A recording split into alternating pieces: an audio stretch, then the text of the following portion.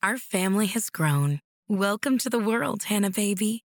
Introducing a new collection, Hannah Soft, made with Tencel. It's so breathable, with stretchy comfort for all of baby's first moments. And it's cool and gentle on their skin all year round. Entrusted Hannah quality for your most precious gift. Hannah Soft, made to last. Shop now at hannahanderson.com.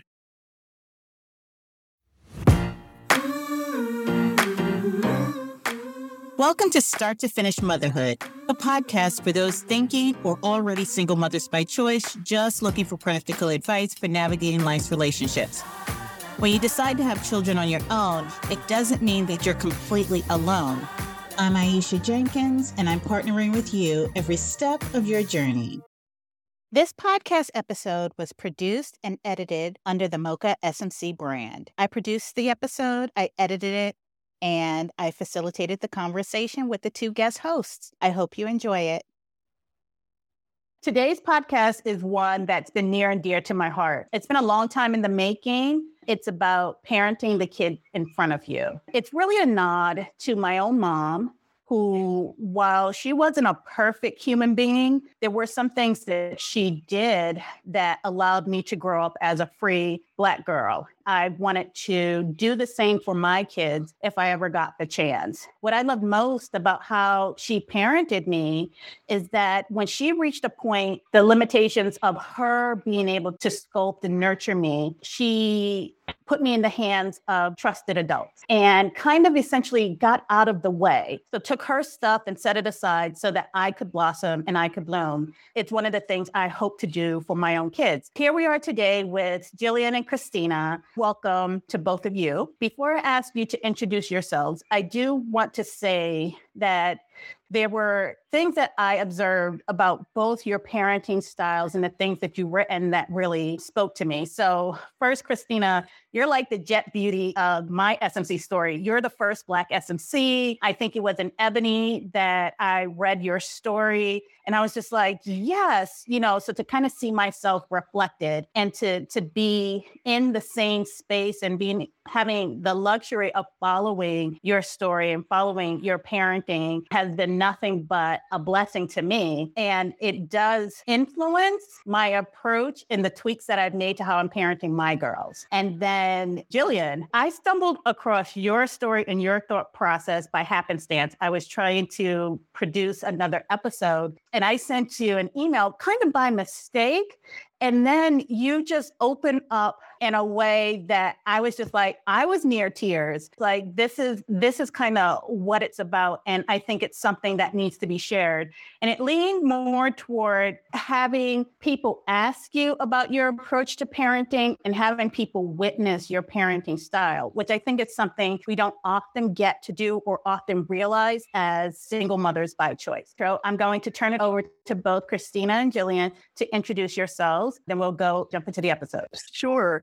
First, Aisha, thank you so much. Those are very kind words. I am Christina. I live outside Washington, D.C. I have a 10-year-old son who was conceived by an anonymous sperm from a bank. We are just living our lives here right now. I thank you so much for those words. I will say that, as we will go on and talk about through this conversation, parenting is a journey, and I'm still on it. So I am not trying to hold myself out as some kind of perfect parent struggling like everyone else, but it really has been a true joy. So I'm so glad to be able to share with everyone today. Well, thank you. Jillian.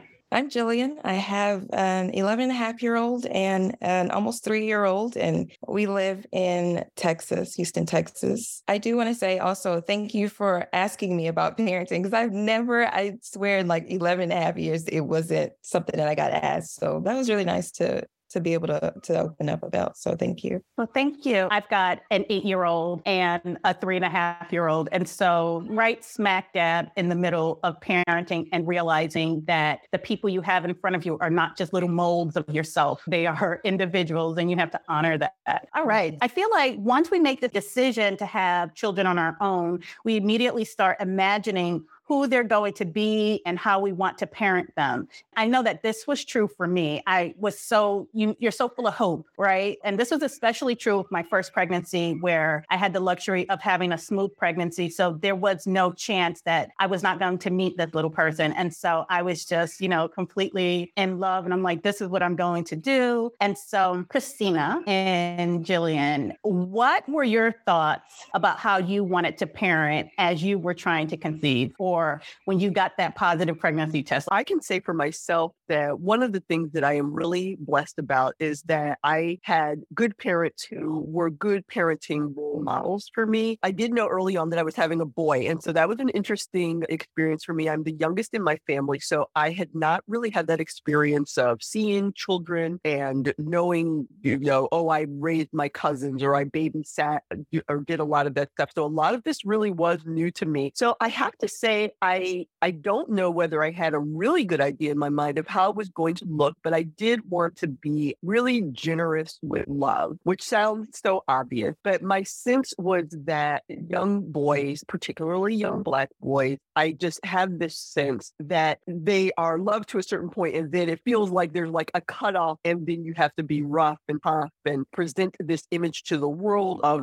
strength and not ever being hurt. And I think that that's a damaging way to live. It's certainly not all men, and I don't want to say, suggest that everybody has this experience. But one of the things that I just said to myself is that I want this child to feel loved all the time. This does not mean that I'm happy with him all the time, but it means that he will always have a place to come. Home will always be a comfort for him. Home will not be a dangerous place for him. This is tough. Sometimes it's just the two of us, and sometimes mommy gets mad. Sometimes the mommy has to tell him, like, you need to give me a little break, honey, so that I can have a moment to myself to come back to myself. But I think that those were sort of the main things that I was thinking, is that I wanted a kid who could be emotionally supported and who could go out into the world and not feel like he needed to present like this face to the world of endless strength without emotion. I love that. And I do think that it is a journey, like from the time you find out. Like, I have two girls, and for both of them, I thought that they were boys. So I had started out thinking about how we were going to be as parent and kid, and I was going to have little Wesley, Wesley was going to be for both of them, just kind of the two of us, like skipping in the forest. And then that changes radically. I did IUI for my first. I had to wait until 14 weeks to find out the gender, but I thought I was having a boy. I had names picked out. And when I realized I was having a girl, I had a bit of gender disappointment. Like, okay, she's not going to be Wesley. How do I deal with this? Part of it was that in my upbringing, I grew up with sisters. And so girls always kind of came with a lot of drama. I don't handle drama well. And so for me, I had to take a step back and say, how am I going to do that? But Jillian, what was your thought? What was going to be your approach to parenting as you were trying to conceive? Honestly, I didn't think of how I was going to parent beyond I want them to be good adults. I mean, that was my frame of reference was like, for them to be an adult, you have to have these certain qualities. I want to be able to help them to have those qualities. I know it's kind of dry, but that's basically what I went with, because the other part of me was like, I've done this before. I've been raised around kids. That part I can do. So I don't think I thought as deeply as I should have as far as how to parent, but that was where I was. And then I had the opposite experience where my pregnancies did end up being really rough. So I got stuck into that part of it more so before they were born, just trying to get through fertility. And so, no, I didn't do as well on that as I probably should have. I will say my journey tended to be kind of like a cross between both of yours, because I am one of 6 girls. So I have 5 sisters, and they all had kids before me. They were younger single moms. And so I got the benefit of hindsight watching them raise their kids. And I was just like, this, I don't want to do this. Okay, I can see that. So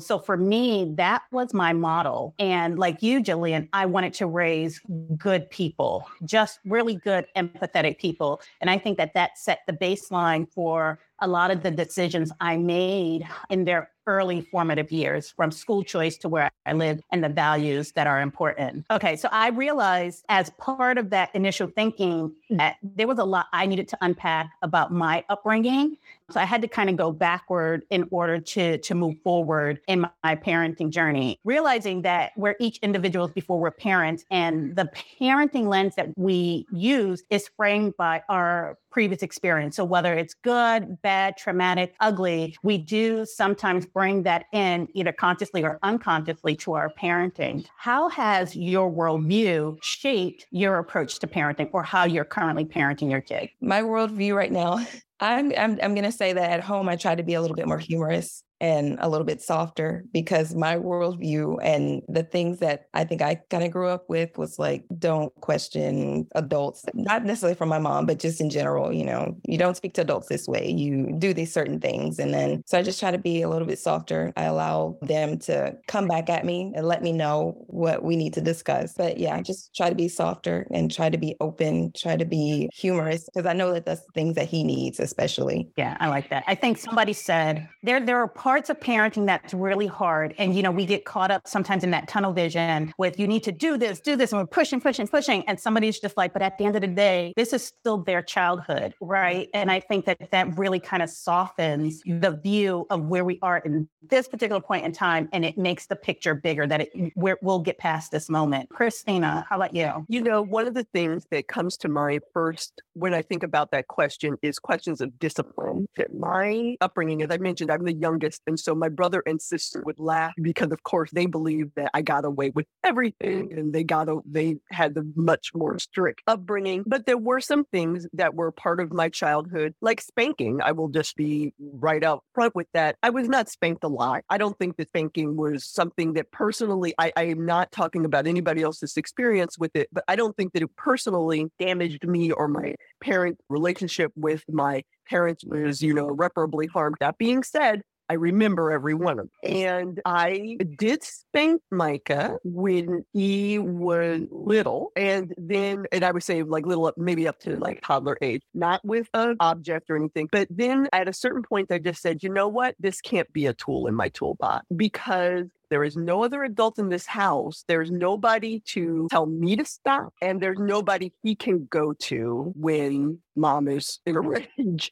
And that's just not fair to back a child into a corner like that by virtue of just my physical presence, just because I'm bigger than him. I will say, it was something that I had to think about, which seems that there are probably parents who either think and don't think twice and they don't care, or who have never done it and like, how could this have ever been something in yours? So I'm only talking about my own journey here, where I really did have to say, this is a boundary that I'm setting for us because of our special circumstances, and because just to reflect on the person when you're talking about parenting the child in front of you, it hurts his feelings. It really does. It hurts his feelings more than it hurts his body, probably. So, my feelings weren't necessarily hurt by spankings. I mean, I'm sure I was, but whatever, move on. But he really internalizes it. It's like, oh, you don't like me anymore. I'm like, oh, okay. That's just one thing that when you talk about how one's worldview changes when you are actually parenting the child in front of you. That's just one obvious thing. I've had to develop other tools in my toolbox. And sometimes this, as Jillian mentioned, this sort of like endless negotiation that children are learning now. Like sometimes he'll come to me and say, Mom, I think you need to say I'm sorry. I never in my life what has come to my parents. You should apologize to me for yelling. He's like, is there something you need to say, Mom? And I'm like, absolutely not. But these kids are like learning a lot of emotional health type things in school. And sometimes I think, okay, I accept that you feel bad right now. Not everything can be an apology, but I understand where you're coming from. So sometimes I have to think about this, because sometimes I just want to say, be quiet.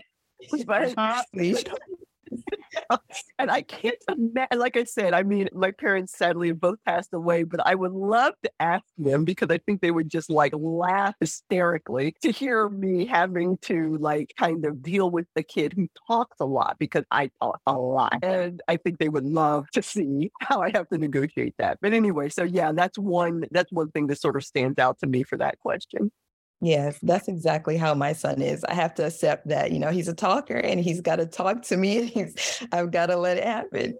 And that's a good thing. Like, I know in my daughter's school this year, I think they introduced a new part of the curriculum called emotional social learning. And there's actually a room that is like almost a sensory room as well, but they have budget for a person to kind of lead that type of learning. And so I will say for me, my childhood was rough. It was full of drama. I grew up in Brooklyn in the 80s during the height of the drug epidemic at the epicenter. So for me, there was a lot of drama. There was a lot of arduous labor. Like I remember Saturdays, my dad would have us moving stuff, literally 10-year-olds moving concrete blocks. Don't ask me what. So similar to what both of you said, I tried to be intentional about one, creating safe spaces for my kids to have those conversations with me, but also being really affectionate and speaking love and positivity into my kids. And it's just like, I hug them. I tell them that I love them. I send them to school. They get out the car. I love you, because I feel like they need that coach when they go out into the world. And there's still little people who are very vulnerable. And so for me, I wanted home to be a safe home base. I wanted there to be no drama, no screaming. That's part of why I chose the S&C path. I was married, and what I was seeing in my marriage, that we were just at such cross purposes with how we wanted to be as humans and how we might want to parent, that I could see me choking back a lot of swear words, a lot of tension in the home. So when I went back to dating and I thought about what I really wanted, and I just wanted peace and I wanted safe space in my home and for my kids. And so for me, I tried to do a lot of hugs and, a lot of communication. Like just the other day, I yelled at my daughter as we were getting ready for school. And I try not to cause trauma before I have to drop her off at school, because that disrupts her learning. And so when I picked her up that day, she told me that she sat in the thinking chair at school and she talked to her teacher. She told her teacher she was sad because her mom yelled at her. And so she told me, she was like, "Mom, you totally emptied my bucket." And I felt sad, right, Christina? It's just like, where are they getting the language? But I felt sad for me because I had to validate her. And I knew she was right. I was like, I'm sorry. I emptied your bucket. How can I make it right? But the fact that she felt safe enough to tell me and to tell her teachers without feeling like she had to choose between me and her own emotional safety, it says something. And I hope it's something that she continues to do as she develops. But anyway, I get all choked up. So no, that's such an intelligent way of talking about it. And I will say, as much as I laugh about, my goodness, these children have so much to say, it is good. It goes back to the earlier thing I said, is to raise somebody who's emotionally healthy, who can set boundaries for themselves and not like wait until something builds up so much that they explode in some kind of bad manner. Just think it's just better. These are the people who we want. These are the good people. Jillian, as you said, these are the good adults that we need to have in the world. So as S&Cs, we get to make all the choices. That's one of the blessings, right? And one of the curses. And so kind of looking back on your life as children, there are some things that we have to be intentional about. So what were you intentional about bringing into your parenting style? And then what were some things that you were just like,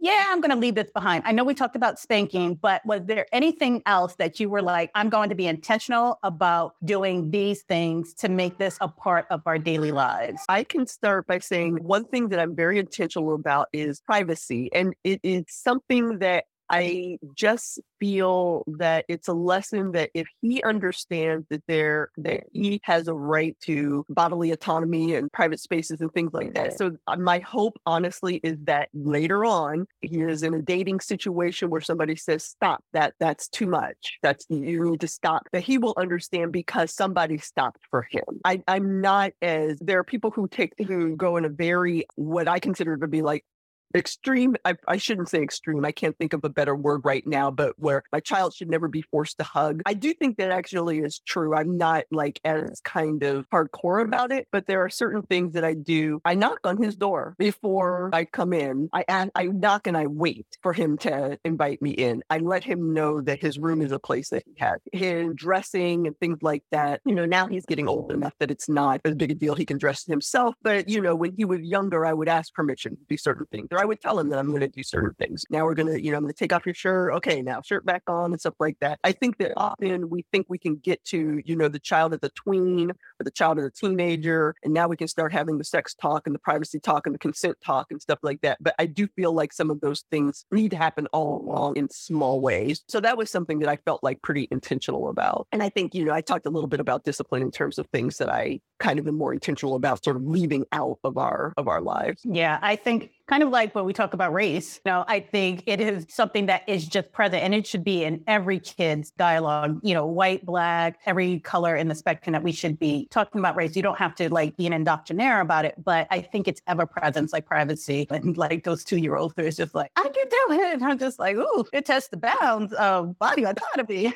So how about you, Jillian? I do think there's a bit about what Christina said, because, having a toddler and an 11-year-old, it's like sometimes toddler, you need to start teaching them early that privacy is a thing. But I'm also trying to be intentional about boundaries and respecting who the other person is, as far as we're very tight knit. It's only 3 of us, but we're still very different people. We still have needs. We need space sometimes. Sometimes we need to be able to say, I need a break. You need to be able to let people have what they need when you can give it to them. You need to be able to understand that it's not about you. Basically, it's not like we're telling you to go away. We're just saying, this is what I need in the moment. So I'm trying to teach them right now that it's okay to voice what you need in your moments. It's getting easier, but we're learning that right now. Yeah, I would say a combination of what both of you said, body autonomy and setting healthy boundaries. And then also for me, making sure that my kids realize that they play a role in the community or the ecosystem, right? I do a lot of gardening at my house, and part of it is learning. Part of it is teaching solitude, being out in nature and having that appreciation for things that are vulnerable, right? Because yes, we can pour hot water and chicken grease in the garden, but what are we harming? What are we killing? But helping them to understand that they are a part of an ecosystem, right? They are part of a community and that they have jobs in the community and they're responsible for protecting the community as well. And so community and ecosystems are just a big part of my parenting style. And then, of course, the thing that I wanted to leave behind was just a lot of high drama and a lot of, I don't want to say materialism as SMCs. Sometimes we can get overwhelmed by the giving of our village, right? What do the kids want? And you've got a million people sending gifts. You've got a million people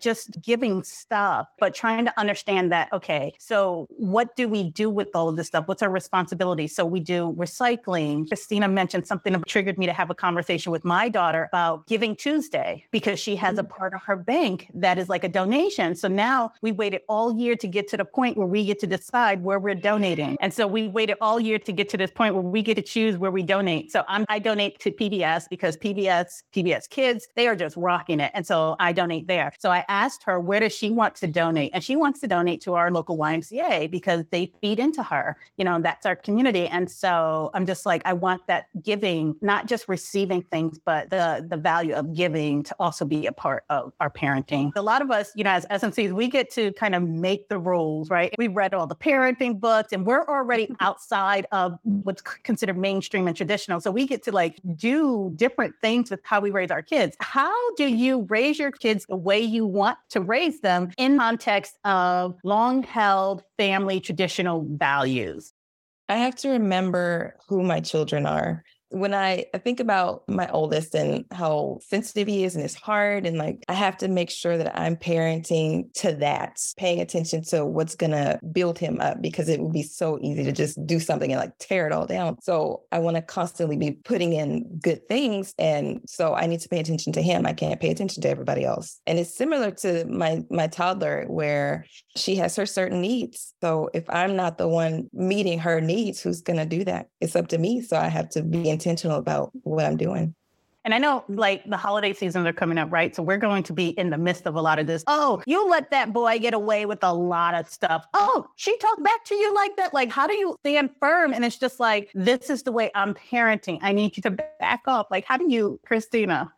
Yeah, it is, sadly, as I mentioned, my parents have passed away. And so that sort of immediate, oh, you let him talk to you like that, or that kind of thing is not necessarily a part of our lives. But I think that I really have to agree with Jillian that it is a matter of, you have to remember that your child is your child, and your child is having his or her own life journey. And some of the things, not all of the things, certainly, I don't want to say that everybody's family traditions are like troubling or something like that, but some of the things that we were raised with don't really make that much sense. They just were passed down because this is just the way we talk. I actually experienced this recently. My son and I got to visit my college. I went to Florida A&M University, so HBCU. And so this was, I will say, he just told me later, like, all the people there are black. Did you notice that? I said, I did notice that, sweetie. But one of the things we saw there was we met a person there who is a peer of my father. So someone who's like my parents' age, although she was a little younger than my father. Afterwards, my son was like, she's my friend. And also he called her Dolores. So he called her by her first name. And I just like cringed because I just don't like it. I just don't like children call older adults by their first name. And also I wanted to say somebody who could be your grandmother is not your friend. But then I thought, like, why am I getting so hung up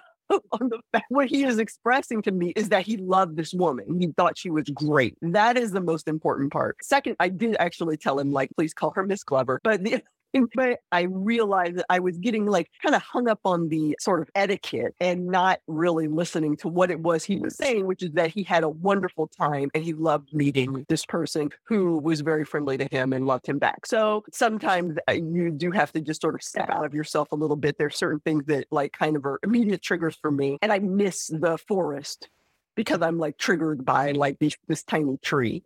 So anyway, it's weird. It's strange. Growing up, I live outside DC in a very progressive kind of blue community. But when I get back south, it's like all of a sudden and this is where I grew up too, outside DC. But like when I get back to fam, I all of a sudden become like this highly Southern, very strict mother, like, say, man, open the door and, Anyway, it's silliness. But yeah, I think it's just a matter of, these kids today, I mean, I don't know, Jillian and Anisha, if it's the same, you cannot parent these kids carelessly, okay? Because they will really call you. Oh, you have to be in the moment. I will sit there and be driving. My daughter's asking me questions. I'm sure. She's just like, Mom, you're not even listening to me. What did I say? And I'm like, I'm sorry. So I know they don't let it go. They don't let something go. And they're like, Mom. Like I feel the words are like hitting my head like rocks. I thought it was just my child who would call me out, but yes, my son would do that. What did I say? Okay. Yeah. Yeah. And it's just like free kids, right? And so I know for me, my parents are also long deceased. And so the kind of rules and structure that used to exist when you have that older generation in place does not exist. So it's really like anything goes. I had to really take a deep look at who my sisters were as people and the drama. And so for me, I've got like one or two aunties that the girls know growing up. And I really had to put strong boundaries in place because I got to witness what it looks like in my family to see nieces and nephews where there were not strong boundaries and there were influences that people felt like they could not change. And so for me, I think that it is a privilege to be able to influence someone's child. It is a privilege to be able to nurture and talk to someone's child on a regular basis. And that's a privilege I don't take lightly. And so for me, I had to really look at the people in my circle and really examine their values, and not in a preachy kind of way. It's just like, I'm the only one with small children of my sibling group. So it's easy for me to just say, we're going to spend Thanksgiving in Virginia this year, and not like I can set up some fun boundaries by the very nature that my kids are young and my sisters are all like grandmas now. And so for me, that's helped to avoid a lot of unnecessary drama. So strong boundaries. What's been most surprising about the parenting journey? What's the most surprising to you? For me, I would say that when your child is young, so my child just turned 10, when he or she is young, they pretty much do everything you want to do, right? I mean, what are they going to do? They can't drive the car. They have no opinions about anything. And you can do a lot of the things. You can just take them places and it's fine. At a certain point, I want to say when my son got into kindergarten, I think it was when it started becoming very clear to me that he really had his own personality about certain things. And there's certain things that bother him that don't bother me. One thing that is sadly something that is very common to both of us is we always are running late. And I'm just not very good with time, and neither is he. And we both get very distracted. So I'm constantly like, ah, but I realized that, for example, if I started the morning like this and got him to school like that in this very rushed kind of like, go, go, go, go, go, grab, that he would be like rattled for the whole day. It would really cause and I would hear from teachers, like it would really just cause just a cascade of effects. So anyway, all that to say, like I had to say, well, wait a minute, like we can't both start the day. So I've got to like do better to help him do better. I think that this is just one like small example of something that I saw when he was in kindergarten, but as he's getting older and older, there are certain things he likes to do. I used to be able to go to more SMC events that I can't go to now because he's not interested in going, or he'll ask if there's kids there that are in age, and if they're not, he doesn't really want to go. Yeah, he's turning into his own little person. And so I have to deal with him sometimes like little person. Like I know what you want to do is talk like nonstop, but mom can't like handle the nonstop talking. So we have to negotiate something here. Anyway, yeah, just seeing them become their own person and realizing that you have less control than you think, which is comforting in some ways, because when they are babies, you think that, oh my gosh, if I breastfeed, oh my gosh, if I co-sleep, oh my gosh, if I do this or that, all these things that seem so important in the moment. Years later, you realize this did not make that big a difference. They are going to be their own person. Yeah. Juliet. I think for me, the surprising thing, there's so many surprising things, honestly. The surprising thing right now is that I have to constantly kind of examine myself against him. So like, there's so much of us that we're so much alike, but it still surprises me that, oh wait, he's as sensitive as I am. So I need to go back and think, how would I want this to be done to me? So now I need to do that for him. Or that when we're having a really rough moment, I need to get humorous with it. I need to like give him a weird look or like something to like kind of break it down, because the way that he's that sensitive person. I need to pay more attention to that. And so re-examine how I react to things and how he needs to be reacted to, I guess. But so, yeah, as you can tell, I'm like dealing with my parenting on a very regular basis, trying to figure out how to best handle us in that way. So I guess, yeah, I see myself in a better light than what I grew up with. So I would kind of agree. Christina, you had something? I just was pivoting off of something that you said, Jillian. I would say in terms of examining yourself, one thing that I don't think that we do enough of is asking for help with some of these things. My son has ADHD. I may also. It is not uncommon for people whose children have ADHD and go through the diagnostic process to look at some of the things that their children do and say, wow, so I'm in a process now in my early 50s of thinking like, let's look back at this thing that happened when I was younger. Gosh, I wonder. All that to say that some things be nature, that again, he is his own person, and some things that could, work or be motivational for a child neurotypical, a child who doesn't have ADHD, are things that just either cause him to like shut down, or he gets in a very like self-anger, internal. Yeah, that is not something that I know naturally how to address. And so I've had to go to other sources, how to work with kids with ADHD and how to parent kids with ADHD. Yeah. So that I can have more tools in my toolbox for that. It's not something that comes naturally to me at all. And we think that all this stuff should just come naturally, but we're people too. We have our own triggers too. And there's something to be said for being kind to ourselves as we are kind to our children. Yeah. I think you hit on something, Christina, and this leads into my next question, that we start out with these little bundles flopping around on the bed, and then you are in full control. You're their world until they enter school. School is like going from the frying pan to the fire. You learn about your kid, you learn about yourself, you learn about the school stuff. And I know for me, part of raising the kid in front of me was coming to terms with the fact that my child might not like the things that I like or might struggle with things that were easy for me. And I'm currently in the midst of this. My daughter, her school was interrupted by the pandemic.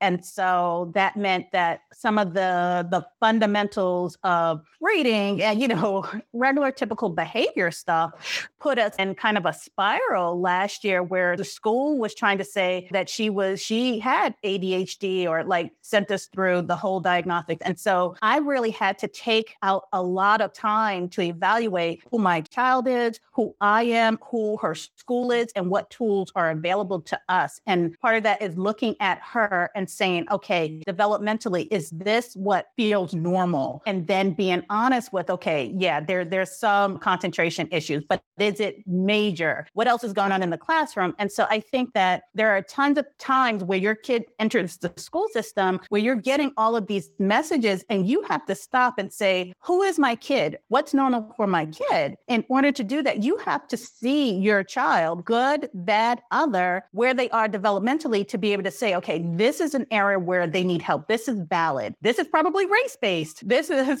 typical. I also have a kid who is on the younger end of the age spectrum. Like she turns her age for the classroom right a week before school. So technically, developmentally, she's still, like when she's turned 7, she's still on the back end of 6. And so I'm going to get a lot of those issues where I had to advocate for her because part of seeing the kid in front of you is knowing when and where and how to advocate for your kid. I had to push back on the school, like you're putting her in timeout for doing things that are developmentally appropriate for where she is for her age. And they're like, no.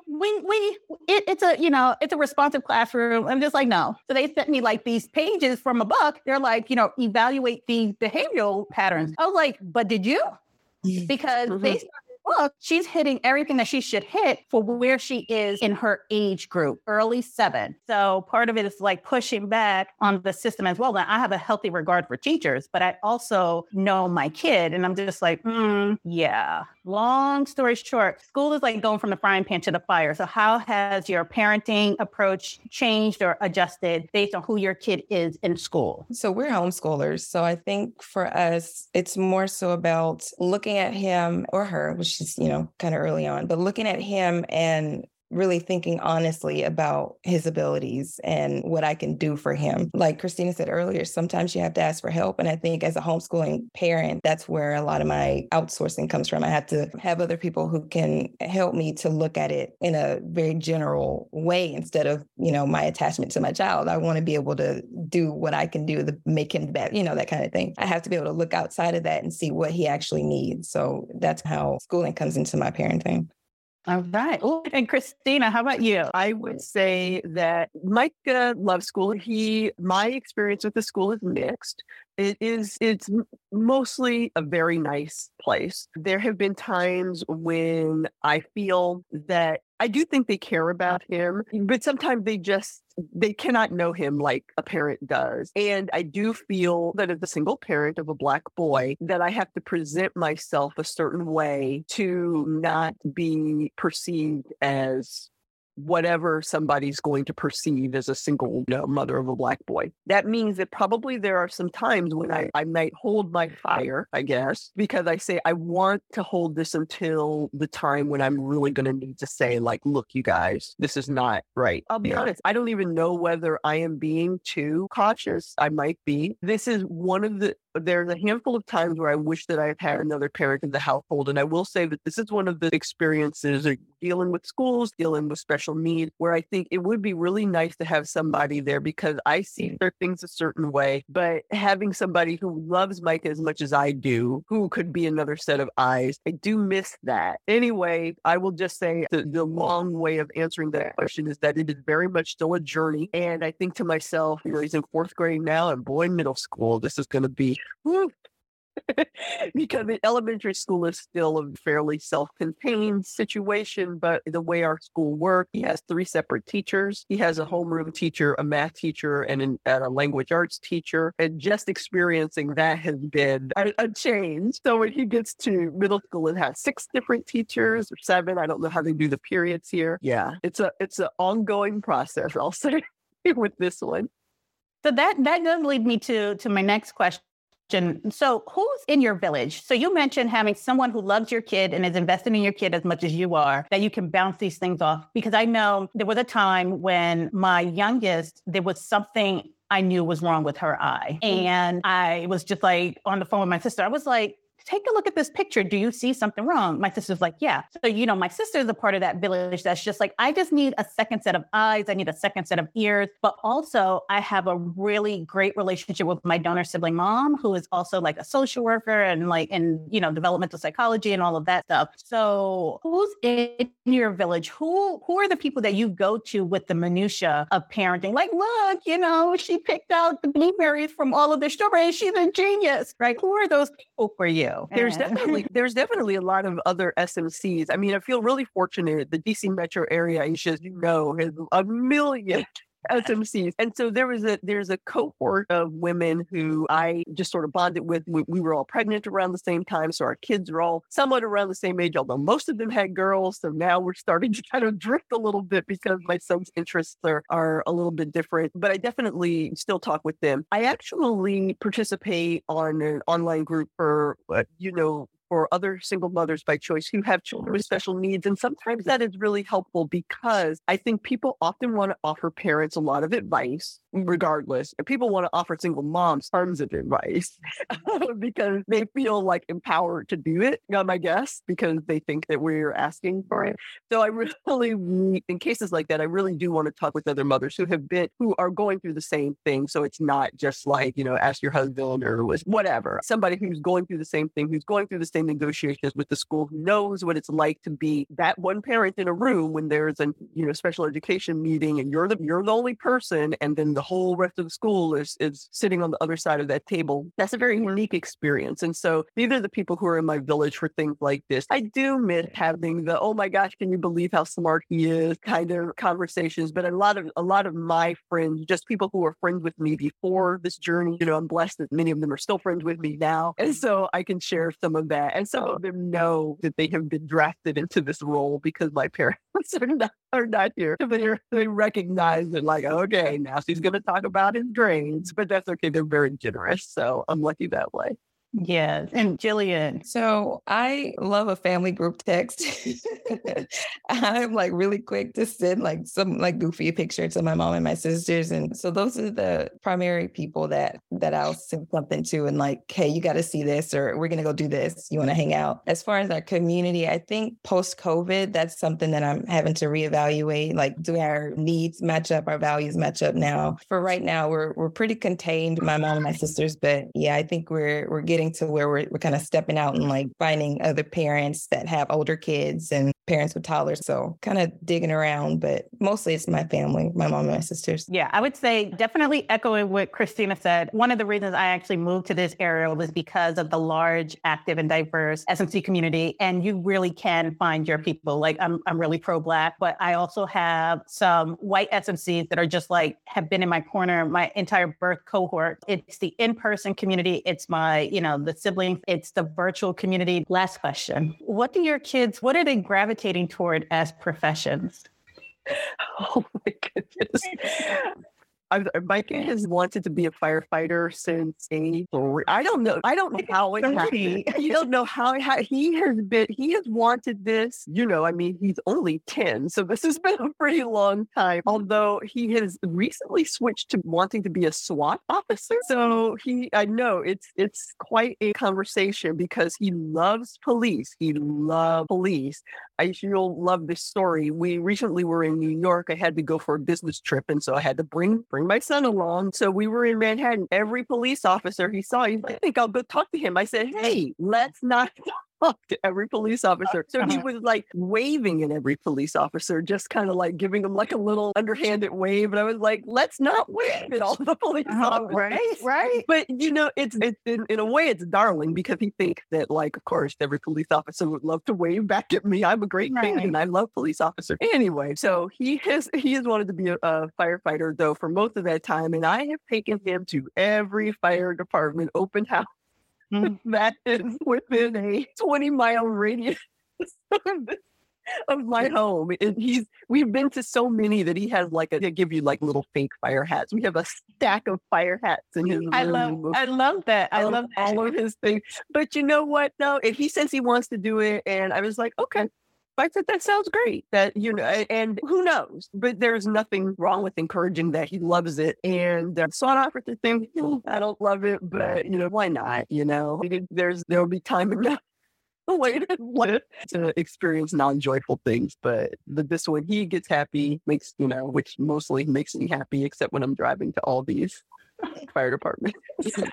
How about you, Jillian? I think my oldest he's very much into animation and that kind of thing. So that's where the conversations come from, where he's like, Mom, are you listening? Like, yes, I hear you. I hear you. Just keep talking. I'm listening. So he's into animation. I think my youngest, we'll see, but I think she's going to be a food critic or something. She was that baby that got the reputation for being hangry all the time. And even up to last night, she's like screaming for food. We're at like a little library thing. She's like, I eat food. I'm like, okay. So I think she's going to do something with food. I don't know, but that seems to be their personalities right now. Yeah, my daughter, I love kind of like her creativity. I think she's artistic. Like she draws really well. I mean, like kid drawings, but it's very cute. So I've started a little portfolio for her. But our ongoing talk, because she also likes to build with the mega blocks. And so she builds structures. And I'm just like, she's like, I'm going to be a builder. I was like, an engineer? She's like a builder. And I was just like an engineer. So finally, she's joined me on the engineer, career path. And so our ongoing conversation is about the house that she's going to build for me. And so she's just like, but can I be, and what did she call it? She combined like artist and engineer. And I was like, definitely you can build and then you can design what the interior looks like. So, it's all part of this ongoing conversation about how you steer them. And it's just like, but she's like architect. She's like builder. I'm like, architect. I just need you to just jump with me over here. But thank you both for joining me today. Like I said, this episode has been a long time in the making. It's something that I'm passionate about. It's one of the joys of raising little people to go out into the world. It's just being a part of helping them out there, and I really feel like it's a privilege. I pray most nights that God allows me to be the parent that my kids need me to be. And so whatever way, shape, or form that is, there you have it, parenting the kid in front of you. Thanks for listening to Start to Finish Motherhood with Aisha. If you want to keep the conversation going, follow Start to Finish Motherhood on Instagram or email me at aisha@starttofinishmotherhood.com. If you love this episode, please share it with anyone who's thinking of becoming a single mother by choice, anyone who's already parenting as a single mother by choice and just looking for advice on navigating it all, or a friend or family member who's looking to support someone else's single mother by choice journey. Until next time, bye now.